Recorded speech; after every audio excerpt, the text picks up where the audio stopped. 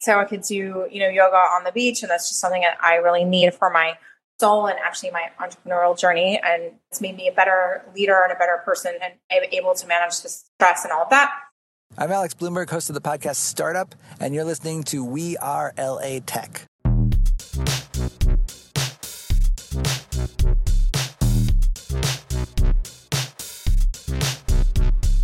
My name is Esprit Devora, born and raised LA, and I created We Are LA Tech in 2012 to unify the community. Podcast launched in 2014, continuing to help people find the best talent, to connect with each other, to form awesome relationships. So proud of this show. Enjoy.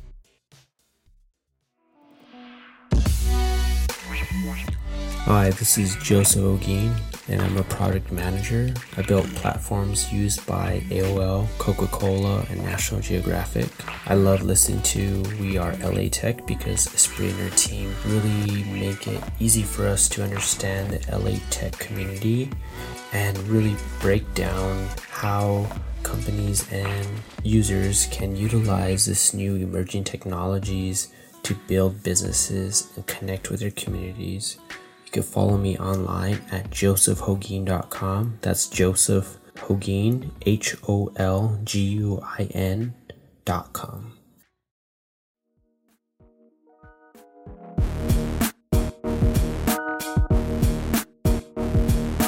Welcome back to We Are LA Tech podcast, spotlighting LA tech companies and talent. I'm Dave Whalen, the CEO of Bioscience LA. Been guest hosting, supporting Esprit Devora and We Are LA Tech for a little while, and really thrilled because, as I mentioned in one of my earlier episodes, I've been on We Are LA Tech multiple times over the past few years. Excited to have Rachel McCrary today, who has also been on We Are LA Tech before, and then this is the first time that she and I are together on this, so it'll be kind of a fun little reunion, reconnection. So Rachel, welcome. So excited to have you. Thanks so much, Dave. I'm so excited to be here. Awesome. So I know you've told a bit of your story to Esprit in the past, but would love just to kick things off with give me a little sense of who you are and your background, and would love to hear. You're doing a lot of work in the health tech and healthcare space right now, but you have a whole life before that is some really interesting consumer stuff and tech stuff. And so maybe just take us a little bit back to kind of how you got here before you dive into Gather. Yeah, I'm Rachel McCrary. I'm the founder of Gather Labs. Gather Labs is a modernized diagnostic experience focused on same-day results for any lab, which improves patient care. I've been an entrepreneur since, as my mother would say, I came out that way.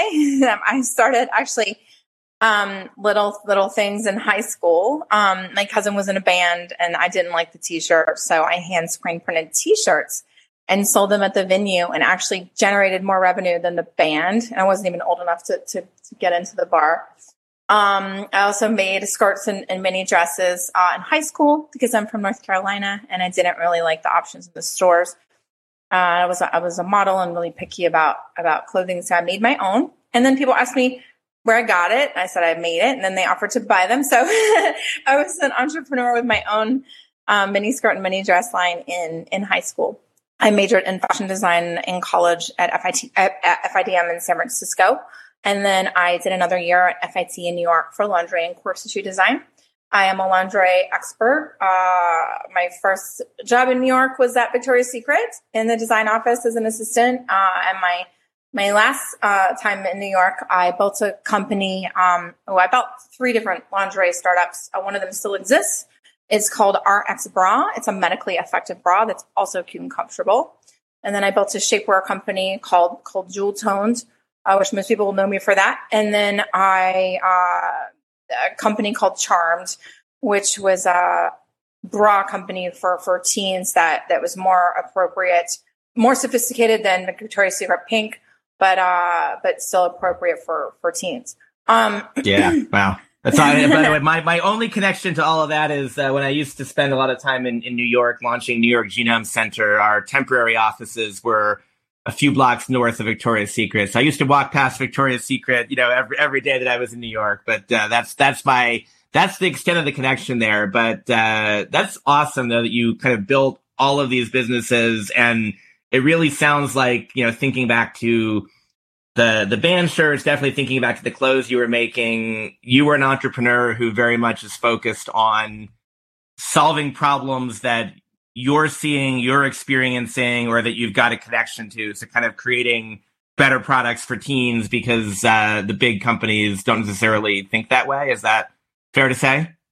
I guess so. I guess, I've thought about this a lot, and just, capitalism as a whole, the New York Stock Exchange and a lot of the companies that feed into it, and that makes this country a superpower.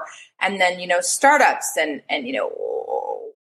what finance experts tell me anyway, far be it from me from doing that. My only finance experience, I was the chief operations officer for a decentralized cryptocurrency exchange called Button Wallet. But, just as far as like bird's eye view, if what makes the United States, one of the financial superpowers, what I've heard, not an expert, is, I think Wall we're still Street, a superpower, right?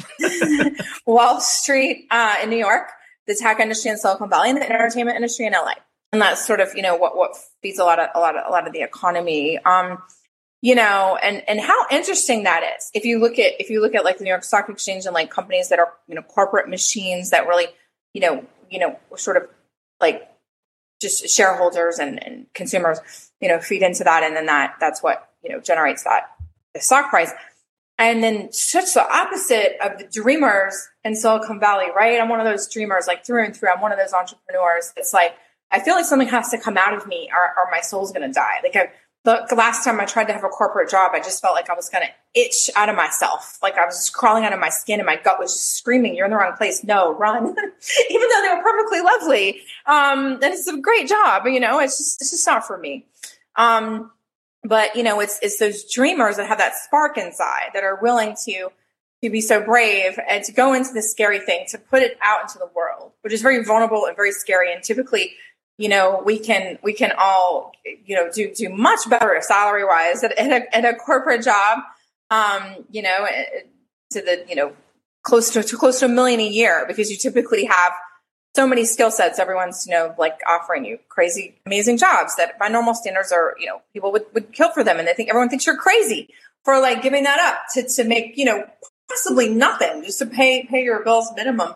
And have maybe even something on the side in the beginning for a maybe.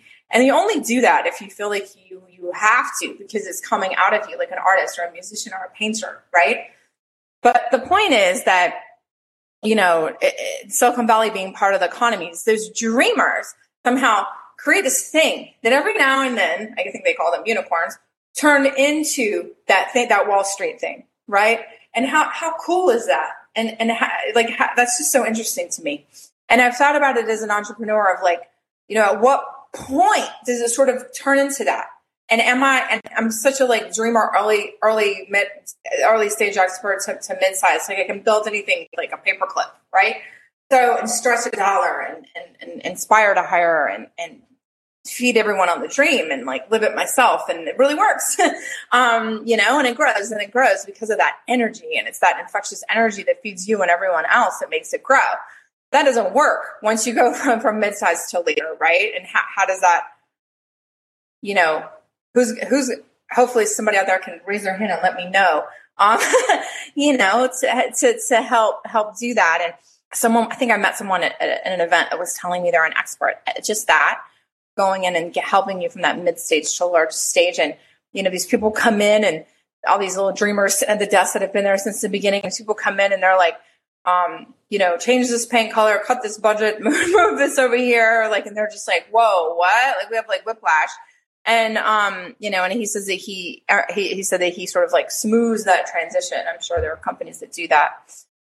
But yeah, those are two different types of people, but both need to exist, right? In order, like the inception of it and the growth of it, they both need to exist for the success, no?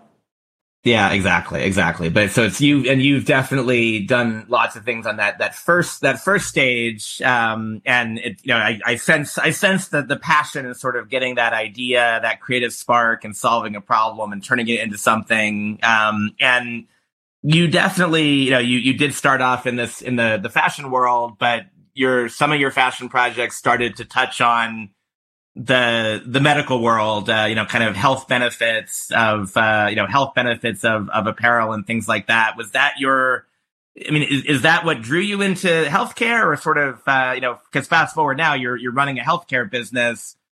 What got you into the world of healthcare? Yeah, so a couple of my fashion companies were acquired early. Our X Bra, we still own it. We never raised capital, so we can just own that. Run that on the side as we see fit. And that's just how we chose to operate that, because it's a single product company. It is a medical effective bra that has far infrared yarn, like an infrared sauna. It increases blood flow and oxygenation to improve breast health. We infuse the ceramic with infrared, break it up into a powder, permanently bond it to the yarn, sell it to plastic surgeons and anyone who's looking to improve breast health and on e-commerce. That company does really well. It's really easy to run. We don't really have to do much anymore because it just kind of like runs itself. So we decided to just keep it. It was the beginning of the pandemic where some of the plastic surgeons that we've been selling to for years knew that I was an entrepreneur that had lived in Asia. And they knew that people in Asia were getting these PPE and COVID tests. So they asked me, if I could help them get PPE and COVID tests at the beginning of, this is like February of 2020. You have to remember February, March. It was that crazy time. We knew nothing about what was going on. It was crazy. Yes. They were asking fashion designers for help because that's how desperate everyone was. I was, long story short, made a partner at a biotech company because I was helping them with their writing, like they're checking their English and grammar for their EUAs for my friend's biotech company in Hong Kong. Of course, they just sent me. I had a medical import license because of the bra. It's a class 1 medical device. So we imported PPE and COVID tests. And really just a small quantity. We weren't looking to make money. We thought that this whole thing would be over really, really fast. We weren't looking to profit. And so my friend just sent them to me and I gave them to the surgeons. I just handed them over. I didn't think it was a big deal. And then, 2 weeks later, I was getting probably 50 calls a day. Are you the fashion designer that has the COVID stuff? Where did you get my number? It just went viral. And as someone who's tried to make things go viral, that's pretty crazy. I was getting calls morning, noon, and night, even Saturday and Sunday night. My boyfriend and I would be in bed, and I would just get these calls from Australia and just the weirdest things, the military, and I was like, you must have the wrong person. I'm a bra designer, you must have the wrong Rachel. No, and I was speaking with heads of large hospitals and companies, and you must be talking and looking for somebody else. No, we're desperate. Like in that movie Argo, they say, "Oh, this is the best bad idea we have." I felt like that was the vibe, right? So I was like, okay, if I can add value. So we were helping people get PPE and COVID tests for a couple of months, and we were not upcharging anything. Again, I thought I'm stuck in the house. We're on lockdown. I can't go anywhere. I can't do anything. If I can be helpful, fine. Use my thing and the people I know. And then it got to where me and my bra team were working 90 hours a week on this. And so we started, we started working with the manufacturers directly for PPE and COVID tests. At that time I had submitted, my friend's, 4D and EUA and became the sole distributor for his products because he had never sold them in the US and they wanted them. So, fast forward a few months later, I was an expert in testing for SARS-CoV-2 and was running clinical trials and got a crash course in molecular virology, the entire COVID vaccine landscape, all the testing landscape. Was a semifinalist for the X Prize for one of the COVID tests that we built. Strangely, being a manufacturer for clothing in Asia, it's weirdly not that much different to make tests. I was just like, okay, take a butter knife, crack it open. Where do we get all this stuff? Okay, teach me. So they taught me on Zoom, spraying the foam, the guillotine cutter. This is before antigen tests existed. So we took the pregnancy test manufacturing and then got antibodies from somewhere, source antibodies, and then matched. So they would, match the spike protein and the colloidal spray with the colloidal gold and then cut it in the guillotine. And I was like, okay, it's not that hard. It's just making bras kind of, it's actually easier. There's less components. It's not as weird as it sounds. I was actually raised by a scientist. My grandmother, mostly raised me, and she was this huge, brilliant scientist in North Carolina. She was the first woman to get a PhD in a scientific field in the state of North Carolina in the 50s as a single mother.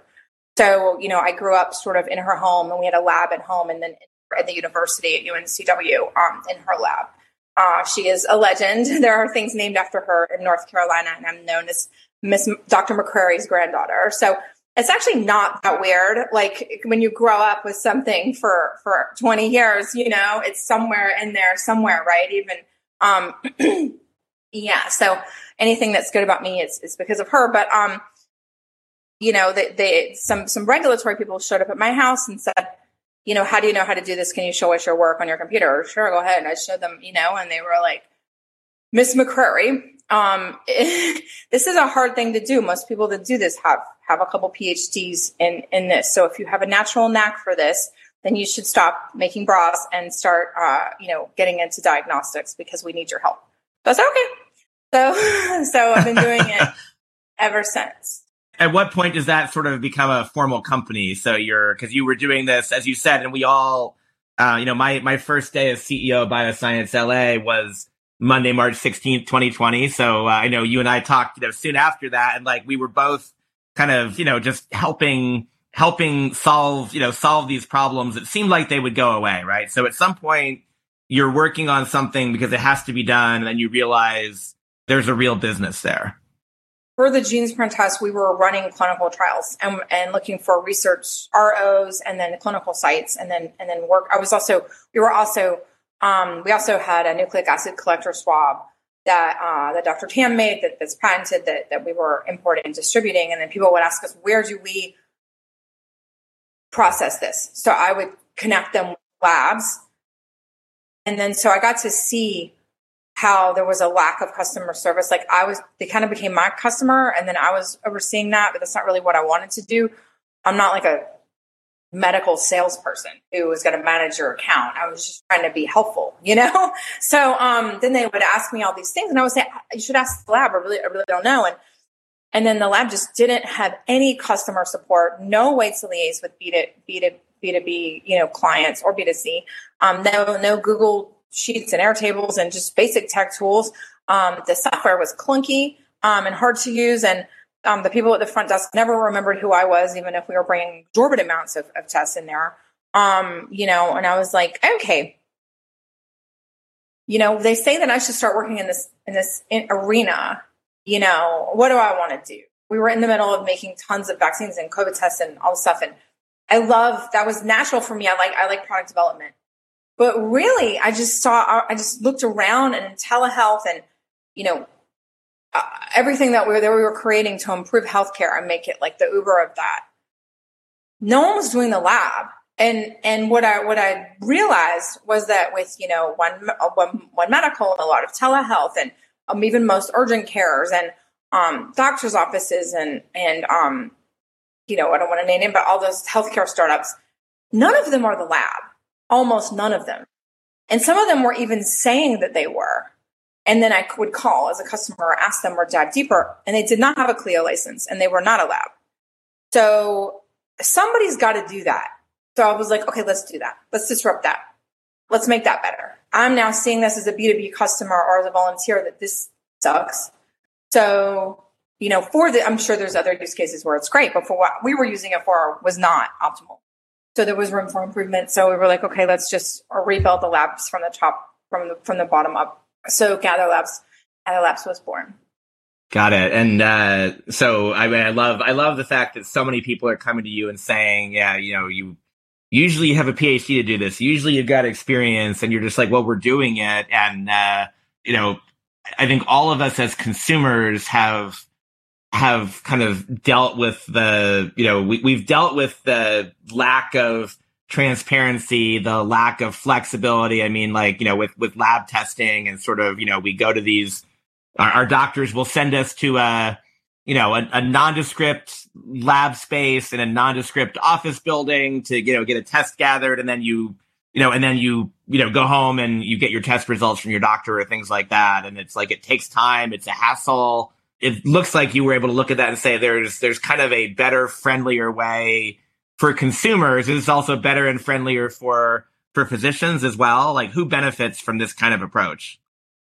Yeah. So Gather Labs looks like a spa, and is very comfortable and beautiful. We don't feel like, lab testing should be this yucky process that you endure until it's over. Why? Like anything, it can be beautiful and nice. If you aim it to be, we have just acquiesced as consumers to labs take a long time. That's just something that people think. 1 to 10 days on an average, 3 to 5 to get a panel back in Los Angeles, STIs, simple metabolics, things like that. I've tried everything myself just to see as a consumer. I had one that took 3 weeks just for a blood panel to get back. Wow. And the whole time you're waiting, I mean, you might be wondering, do I have something? I'm like, what's happening to me? And you have to basically wake up every day not knowing, are you healthy or not? Right. And if you're getting, if you're checking your STIs or a UTI or your blood sugar or thyroid, these things need to be turned around quickly because your medication needs to be administered or prescribed, and whether it's to because of your levels or to prevent it from spreading to someone else.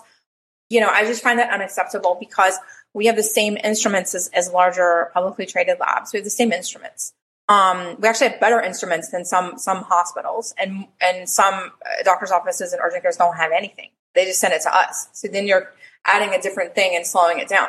So we are truly vertical. Well, some of them say that we actually are. There is a doctor's office next door that is ours. It's not a clinic to be seen as a patient, but if you need an order because you don't have insurance or a primary care physician, you can go there. We have a front desk, and then patient rooms, and then the full high complexity lab and a medium complexity lab under one roof with the business offices. So we can all communicate with each other. The lab staff, the medical staff, and the business staff all sit under one roof so that we can call, like someone can call the business staff and say, I need this test back. We do things for hospitals pre-surgery. They can call and say, I really need to know, this person needs to know. And we'll run over. We can literally walk over and check. You have 27 minutes. I'll call you after the DLS verifies it. Like I'll call you right away. So 30 minutes. I'll call you and then send you the paper.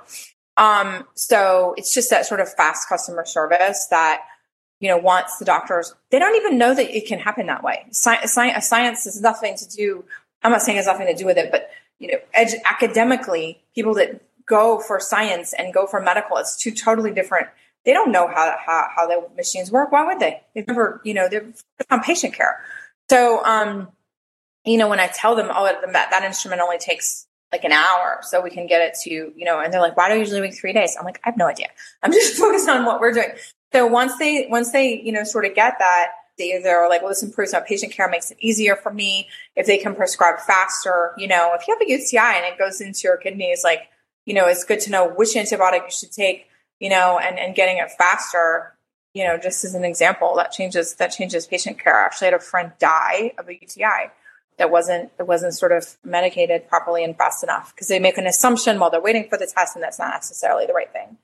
Yeah. Wow. So this, again, this started out in COVID, and obviously COVID testing was a piece of this, but what is your mix of, if you can share kind of, what does your mix of tests look like, or what are what tests are available? If someone is looking for a test, can they get anything from Gather, or is there a menu, so to speak?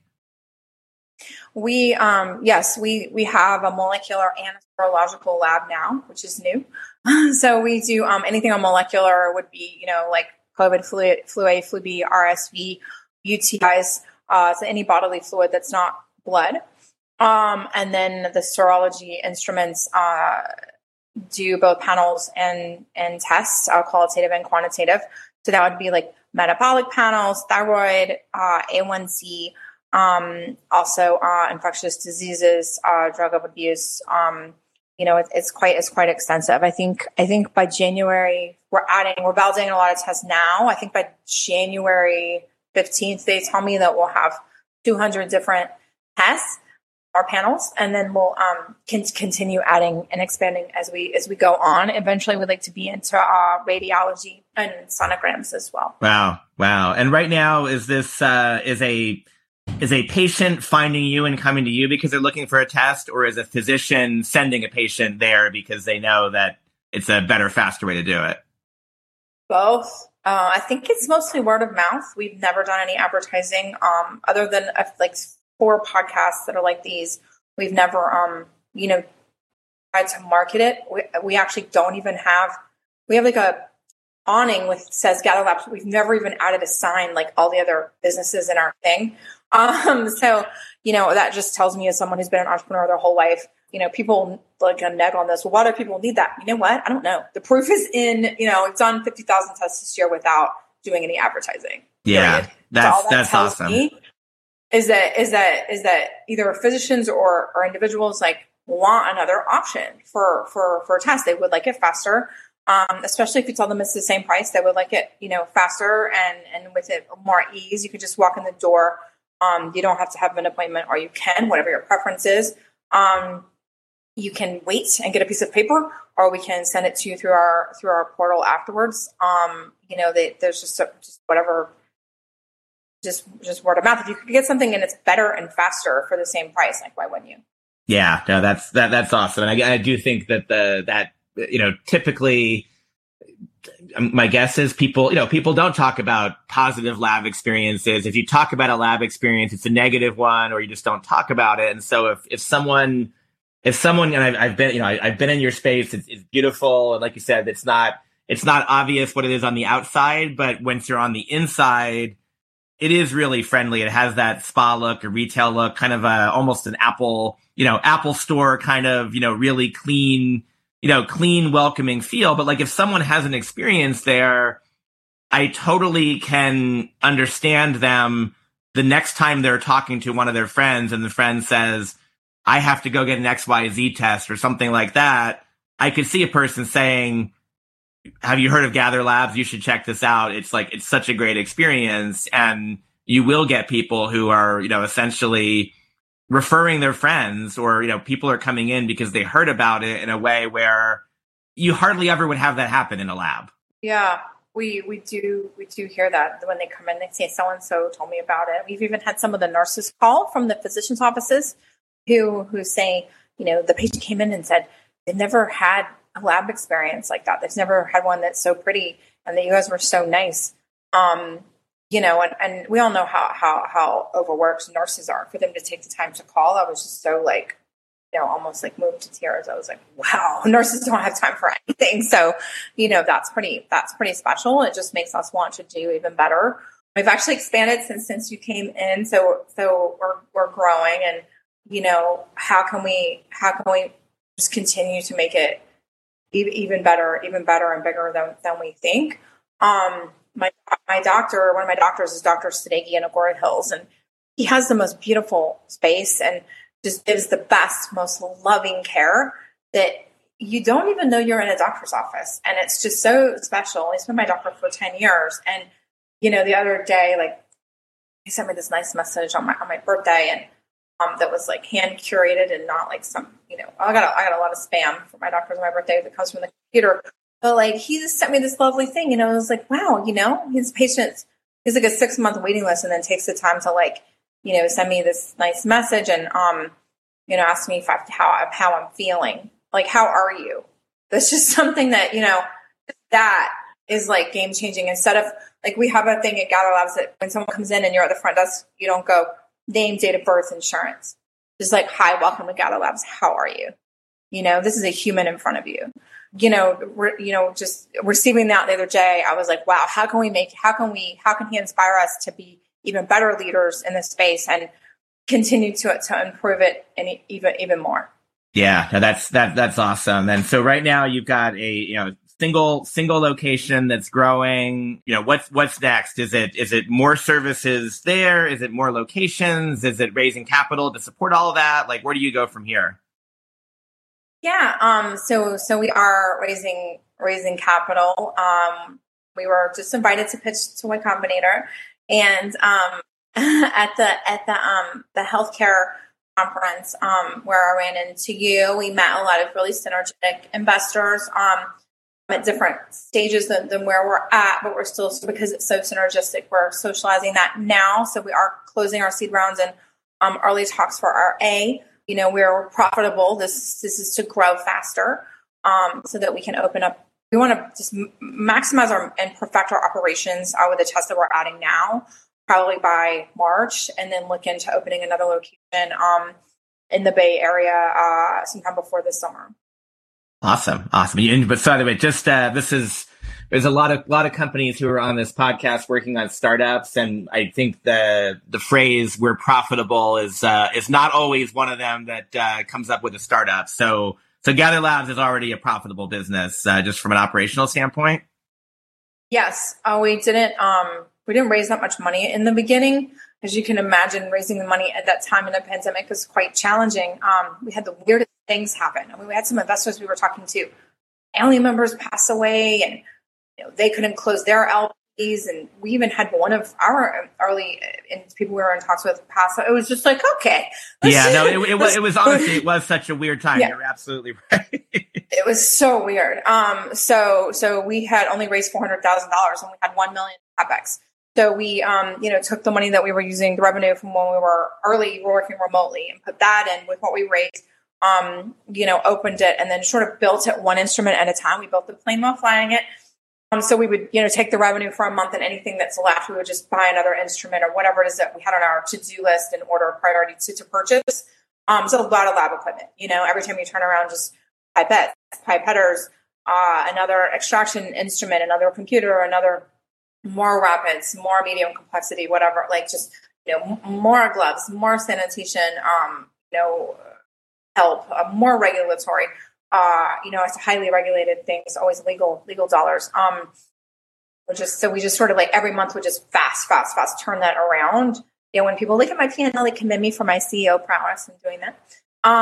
But yeah, so that was weird, but we are profitable because we didn't raise that much money. So on our balance sheet, we're profitable. So now we're just raising it to scale. Got it. So that's super exciting. And again, I love the fact that you sort of started with very little. You're building it piece by piece. These are big investments. And are all you're purchasing all the equipment, or this is you've got finance deals, or these are you're just buying equipment outright? How does that work? These are expensive devices.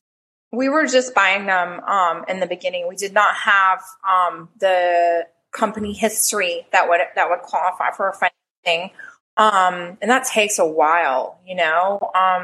Financing usually takes 60 days for things like that. And it's funny when I talk to investors sometimes at events, they'll say things like, "Oh, you just get a loan tomorrow." No, you can, because you're a high net worth individual with a relationship at a bank.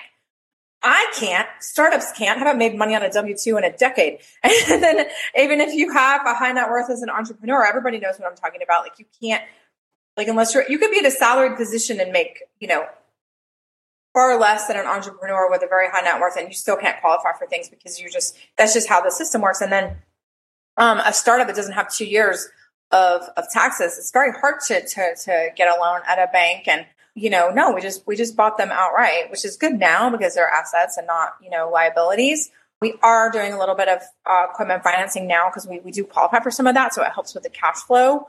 But that's very recent that we've been able to do that. And this is the first time I've ever been able to get loans for anything in my entire entrepreneurial career. I would like to say a little bit about that. It's a misconception. I was saying that I see investors say to young entrepreneurs a lot that you should, use financing. It's pretty hard to do that as an entrepreneur that's early stage. And that's exactly why seed funds and angel investors, and friends and family rounds exist, because you can't do that. Of course that anyone would rather take on a little bit of debt than give up equity, but that exists because you can't do that. So you're going to pay the most expensive price in equity, which we've learned is sometimes helpful because you need assistance and advisement in other ways. But that's sort of why that exists. Congrats! And again, it takes a while to get that. And the great thing is, and I'm sure you're already seeing this. Once you start to qualify for those as a business, and once you start to do good things with, with these lines of credit or with financing, it creates even more opportunities. So you kind of, breaking through the initial deal is hard. Once you've done that, you're rewarded. I mean, it's kind of like, it's getting your first credit card or whatever. And, you do a good thing with your credit card and you're rewarded by getting more credit card offers, right? And, if you can do that in a smart way, it can really help to grow the business and hopefully help to make that investor capital go even further, which is exciting. Yes, having that as an option has helped in investor conversations because, you're not desperate and they know that that's just, you could even take both. And then that would even help you scale faster, possibly, Yeah, no, exactly. I think that's, it's a great, great guidance. And again, a lot of companies that are investing in hardware, they don't have that option early on. And if you can kind of make that, make that transition early on to be able to accelerate your growth, it can really help. So congrats on that. And, while we're talking about sort of financial tools, we'd love just to have a sense of, how else do you manage this business? Are you guys, on Slack all the time? You're all under one roof. What kind of tools are you using to support the growth of the business? Because you are building a tech business that looks like a retail business, right? Yes, and for investors that are scared of physical locations, because that just gives some of them the willies. Our rent is only 2% of our revenue, so it really doesn't cost that much to do it in some cases. So we have had some investors become open to that once they looked at our financials and changed how they think about that. Because also there's a possibility that we could be some of the most highly profitable by square foot real estate in the United States. So that's a pretty interesting story to talk about. I didn't even know what that was until one of our investors pointed out to me in our P&L. But we do use Slack. Actually, we use all the Google tools. We have our own vertical laboratory information software, which is how the consumers and the physicians can all be inside of a software that connects directly to the instruments. So they have their own data room. But yeah, we usually just communicate like on Slack and actually Telegram. I like Telegram's interface better than WhatsApp's for simple chats from your phone. I just like their capabilities a lot better. Got it. And is that actually that's a good because you are a healthcare business, so you're dealing with, I'm guessing, HIPAA compliance is part of what your data management, data safety. You talked about CLIA as well, which we could have an entire episode on CLIA, but suffice it to say, getting a CLIA license takes a lot of work and it takes a lot of rigor, and you've made it through those hurdles as well. Yes, we are a high complexity lab that's fully compliant. We have been inspected by the state and federal governments, received almost a perfect score. When you ask culturally, when you ask everyone in my team members, what's the most important thing at Gather Labs? Legal and compliance. The second most important thing, patient care. So we're pretty, we do have HIPAA compliant, data rooms and things like that. When I'm talking about chatting on Telegram or something like, it's just talking like teams just chatting. There's no patient data being shared that way. People always say, what's stopping anyone from doing this? Well, can't doctors' offices have the instruments? Well, not really. It's a different type of licensing, pretty rigorous, that you must adhere to. I was used to it after working with the blockchain company. That's a highly regulated industry, with the SEC. So I was used to that, and also I don't know. I guess my brain just works in that way. Follow the directions exactly in the manual, and doing the FDA things. I think for a year, working with FDA and the WHO, and what those processes look like, and how an and or an or can make a difference in a document. I was just like, okay, militaristic, follow it to a T. Gotcha. And then also we have, people who work here that have far more experience than I do to double check in two different law firms. Yes, CLIA. Yeah, no. And again, I think it's, you're right. It's one of these things where to some extent, I think that, most people just lack both the kind of the precision, the detail orientation, as well as the patience and sort of, you can outlast a lot of these processes, but, most entrepreneurs would give it up, or they would focus on how do we make money sooner, not how do we build this, really sustainable, protectable business, and having that kind of, certification to be able to do it all in-house is what ultimately is separating Gather from, some of the other organizations out there. Kind of a side question as you're talking about this, but so, you went to Fashion Institute. Any thoughts ever of going to law school? Because I can totally see like Rachel McCrary Esquire as sort of a side hustle for you at some point. My personal attorney, Amy, who's just been with me for a long time, is always like, Miss McCrary, you should have been a lawyer. The only reason why I'm not pushing that is because the world needs you, to change some things where we could all do a little better. But I love that. My brain definitely works in that way. I love legal stuff. I've spent a lot of time in my entrepreneurial career under private securities, just on the different ways of capital raising and different instruments and how that works, and the yes and the no and the board and how you can do all of that. I love it. I teach it to other early stage entrepreneurs and have taught at some accelerators. So yeah, but I think I have some things to do out there. I did actually go to UCLA and become an EMT last year. I should have mentioned that. Oh, wow.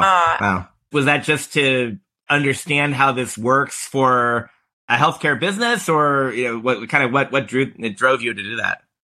Yeah. Because my baby little biotech career was learning science in a crash course while in Costa Rica, which we can talk about, for about 12 to 16 hours a day in 2020, 2021.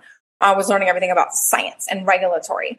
So I really knew nothing about medical. So I just felt like that was just, while EMT is like the lowest in the totem pole for medical, it was at least like a baseline and vocabulary and how that works. And also, like, what if something were to happen to one of my employees in the lab? Like, under having a basic knowledge of that really, really helped me.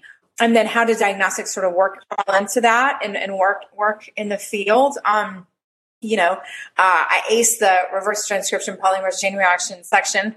The rest of it was very challenging, and one of the hardest things I've ever done was to learn something completely new. I commend the staff at UCLA pre-hospital care, educational department, because I was not easy. I was having such a hard time, and they could tell that I was smart. So they took me into a room, and I was just like, I can't get it in. Like, I can't, it's not like, what is wrong with me? I'm so used to acing anything that I try. I'm always the best at like everything because I just put my mind to it. And I was like, it's not going in. And so they took me into a room, and they were like, what did you study? And I was like, fashion design, art, Hindu philosophy. And they were like, okay, that's why most of these people here are pre-medical students, who really focus on biology. And I was like, nope, none of that. So, I was learning to speak a different language, and they taught that to me. They were like, well, first let's start with the vocabulary. Most people here already know this. So, let's just kind of start there. You have to learn how to speak the language before you can, do more with it. So they really broke it down, and then they helped me with things like, drawing the heart and like, here's the vena cava, here's a pulmonary vein, this is the direction everything goes, instead of, just reading it wasn't working. Like, I needed to kind of go through those exercises. So that was interesting, but that was fun for my brain. And I did complete the course. I think they have like a 40% pass rate, and I was one of them. Really proud of that. That was not easy.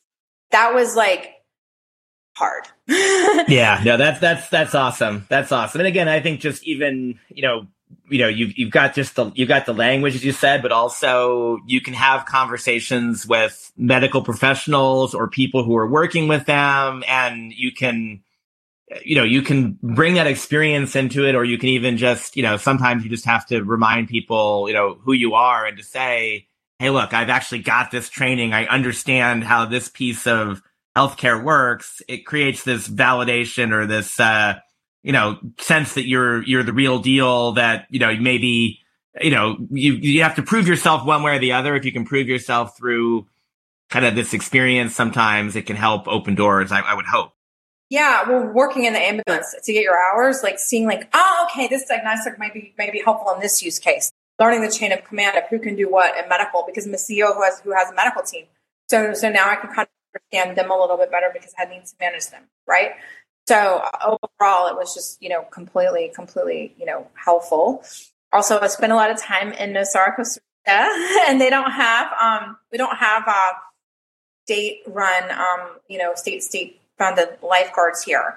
So that's just a private organization with volunteers. So now knowing CPR, I can help now and then. That's awesome. Yeah, that's awesome. And that's a good, as we're kind of winding down here, you mentioned it once, you just mentioned it again, but I know you're an LA entrepreneur, you're launching this awesome LA business, and you spend a lot of time, far away from LA, kind of recharging your batteries. So talk about Costa Rica a little bit. Like, how did you end up in Costa Rica the first time, and why do you keep on going back? Yeah, about maybe 8 years ago, I started coming here to do yoga at the Bodhi Tree Resort and a few other places around town because I actually lived in Bali in India a long time ago studying Hinduism. And it's just so far that just coming down here is just a 5-hour direct flight. So I could do, yoga on the beach. And that's just something that I really need for my soul and actually my entrepreneurial journey. And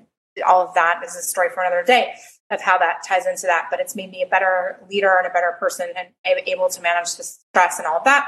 So I come to Costa Rica to do yoga by the beach in a special little place called Playa Guiones. So Guanacaste is a blue zone. I'm sure you may have heard about those. So if you need to recharge your batteries, that's an amazing place to do that. I actually built Gather Labs here. I lived here in season 1 of the pandemic. So we were working remotely, built our manual processes, and then I worked with getting the PEUAs and the 4Ds for diagnostics and things like that. The whole time I was here, there are many people in this town that even know that. And when they see me, they say, "Welcome home. How's Gather Labs?" Because they knew that it was birthed here. And it was the weirdest thing too. I was like, I arrived here Friday night late, and then on Saturday morning, I sat at this communal table. Know anything about Nosara, Costa Rica? It's kind of like takes 3 hours on a dirt road from the airport, and it's just really. And I heard the person next to me bragging that a company that they invested in was invited to pitch to YC, and I was like, "Us too." And he was like, "What?" And we both looked at each other like. Normally, people are talking about like, "Did you see that monkey? What yoga class you're going to?" And it was just like this crazy, like sort of like serendipitous moment where we bonded for entrepreneurship. But yeah. That's awesome. I think that's it's great that you're there recharging, and then yet, as you're saying, you can also sometimes, never escape the fact that you're doing great stuff and you're going to bump into people that are, also trying to innovate. And entrepreneurship is, it's a community that is tightly connected across the country, around the world, and you find those sorts of connections, I think. Yeah, right. Your intuition and the magic you'll find your tribe no matter where you are. What can the LA listeners, what can they do? We want them to come check out Gather the next time they're doing a test, but how can people engage with you, whether it's, online, in person? What do you ask? Yeah, we're at gatherlabs.com. We're GatherLabs on Instagram. I'm NYC Bella on Instagram, and you can find me on LinkedIn. Just message us anywhere and we'll get back to you. Gather Labs is at 218 South Robertson Boulevard in Beverly Hills, which is close to Wilshire. Stop on in. Don't be shy. Ask us anything lab related or not. We're here to chat and join in community. Awesome. No, I think I'm excited to get back in there and see how things are evolving. So that's on my list for early in 2023. But Rachel, thank you so much for this. And thank you everyone for hanging out with the We Are LA Tech podcast. Rachel just gave you all of the information about how you can connect and engage with Gather. For We Are LA Tech, go to the We Are LA Tech Facebook group at wearelatech.com/community. That's wearelatech.com/community. Or check us out on social at We Are LA Tech on Twitter, on Instagram, on Facebook. I will see you soon. And again, Rachel, thank you so much. Thank you so much, Dave. We look forward to seeing you next year. Awesome. You too. Thank you. Hi, this is Rachel McCrary, the founder of Gather Labs. Gather Labs is a modernized diagnostic experience focused on same-day results for any lab, which improves patient care. I'm based in Beverly Hills, and you're listening to We Are LA Tech. The We Are LA Tech podcast is hosted and produced by me, Esprit Devora. With help from Janice Geronimo. Edited by Corey Jennings. Production and voiceover by Adam Carroll. Music from Jay Huffman Live and Epidemic Sound. The We Are LA Tech podcast is a wearetech.fm production.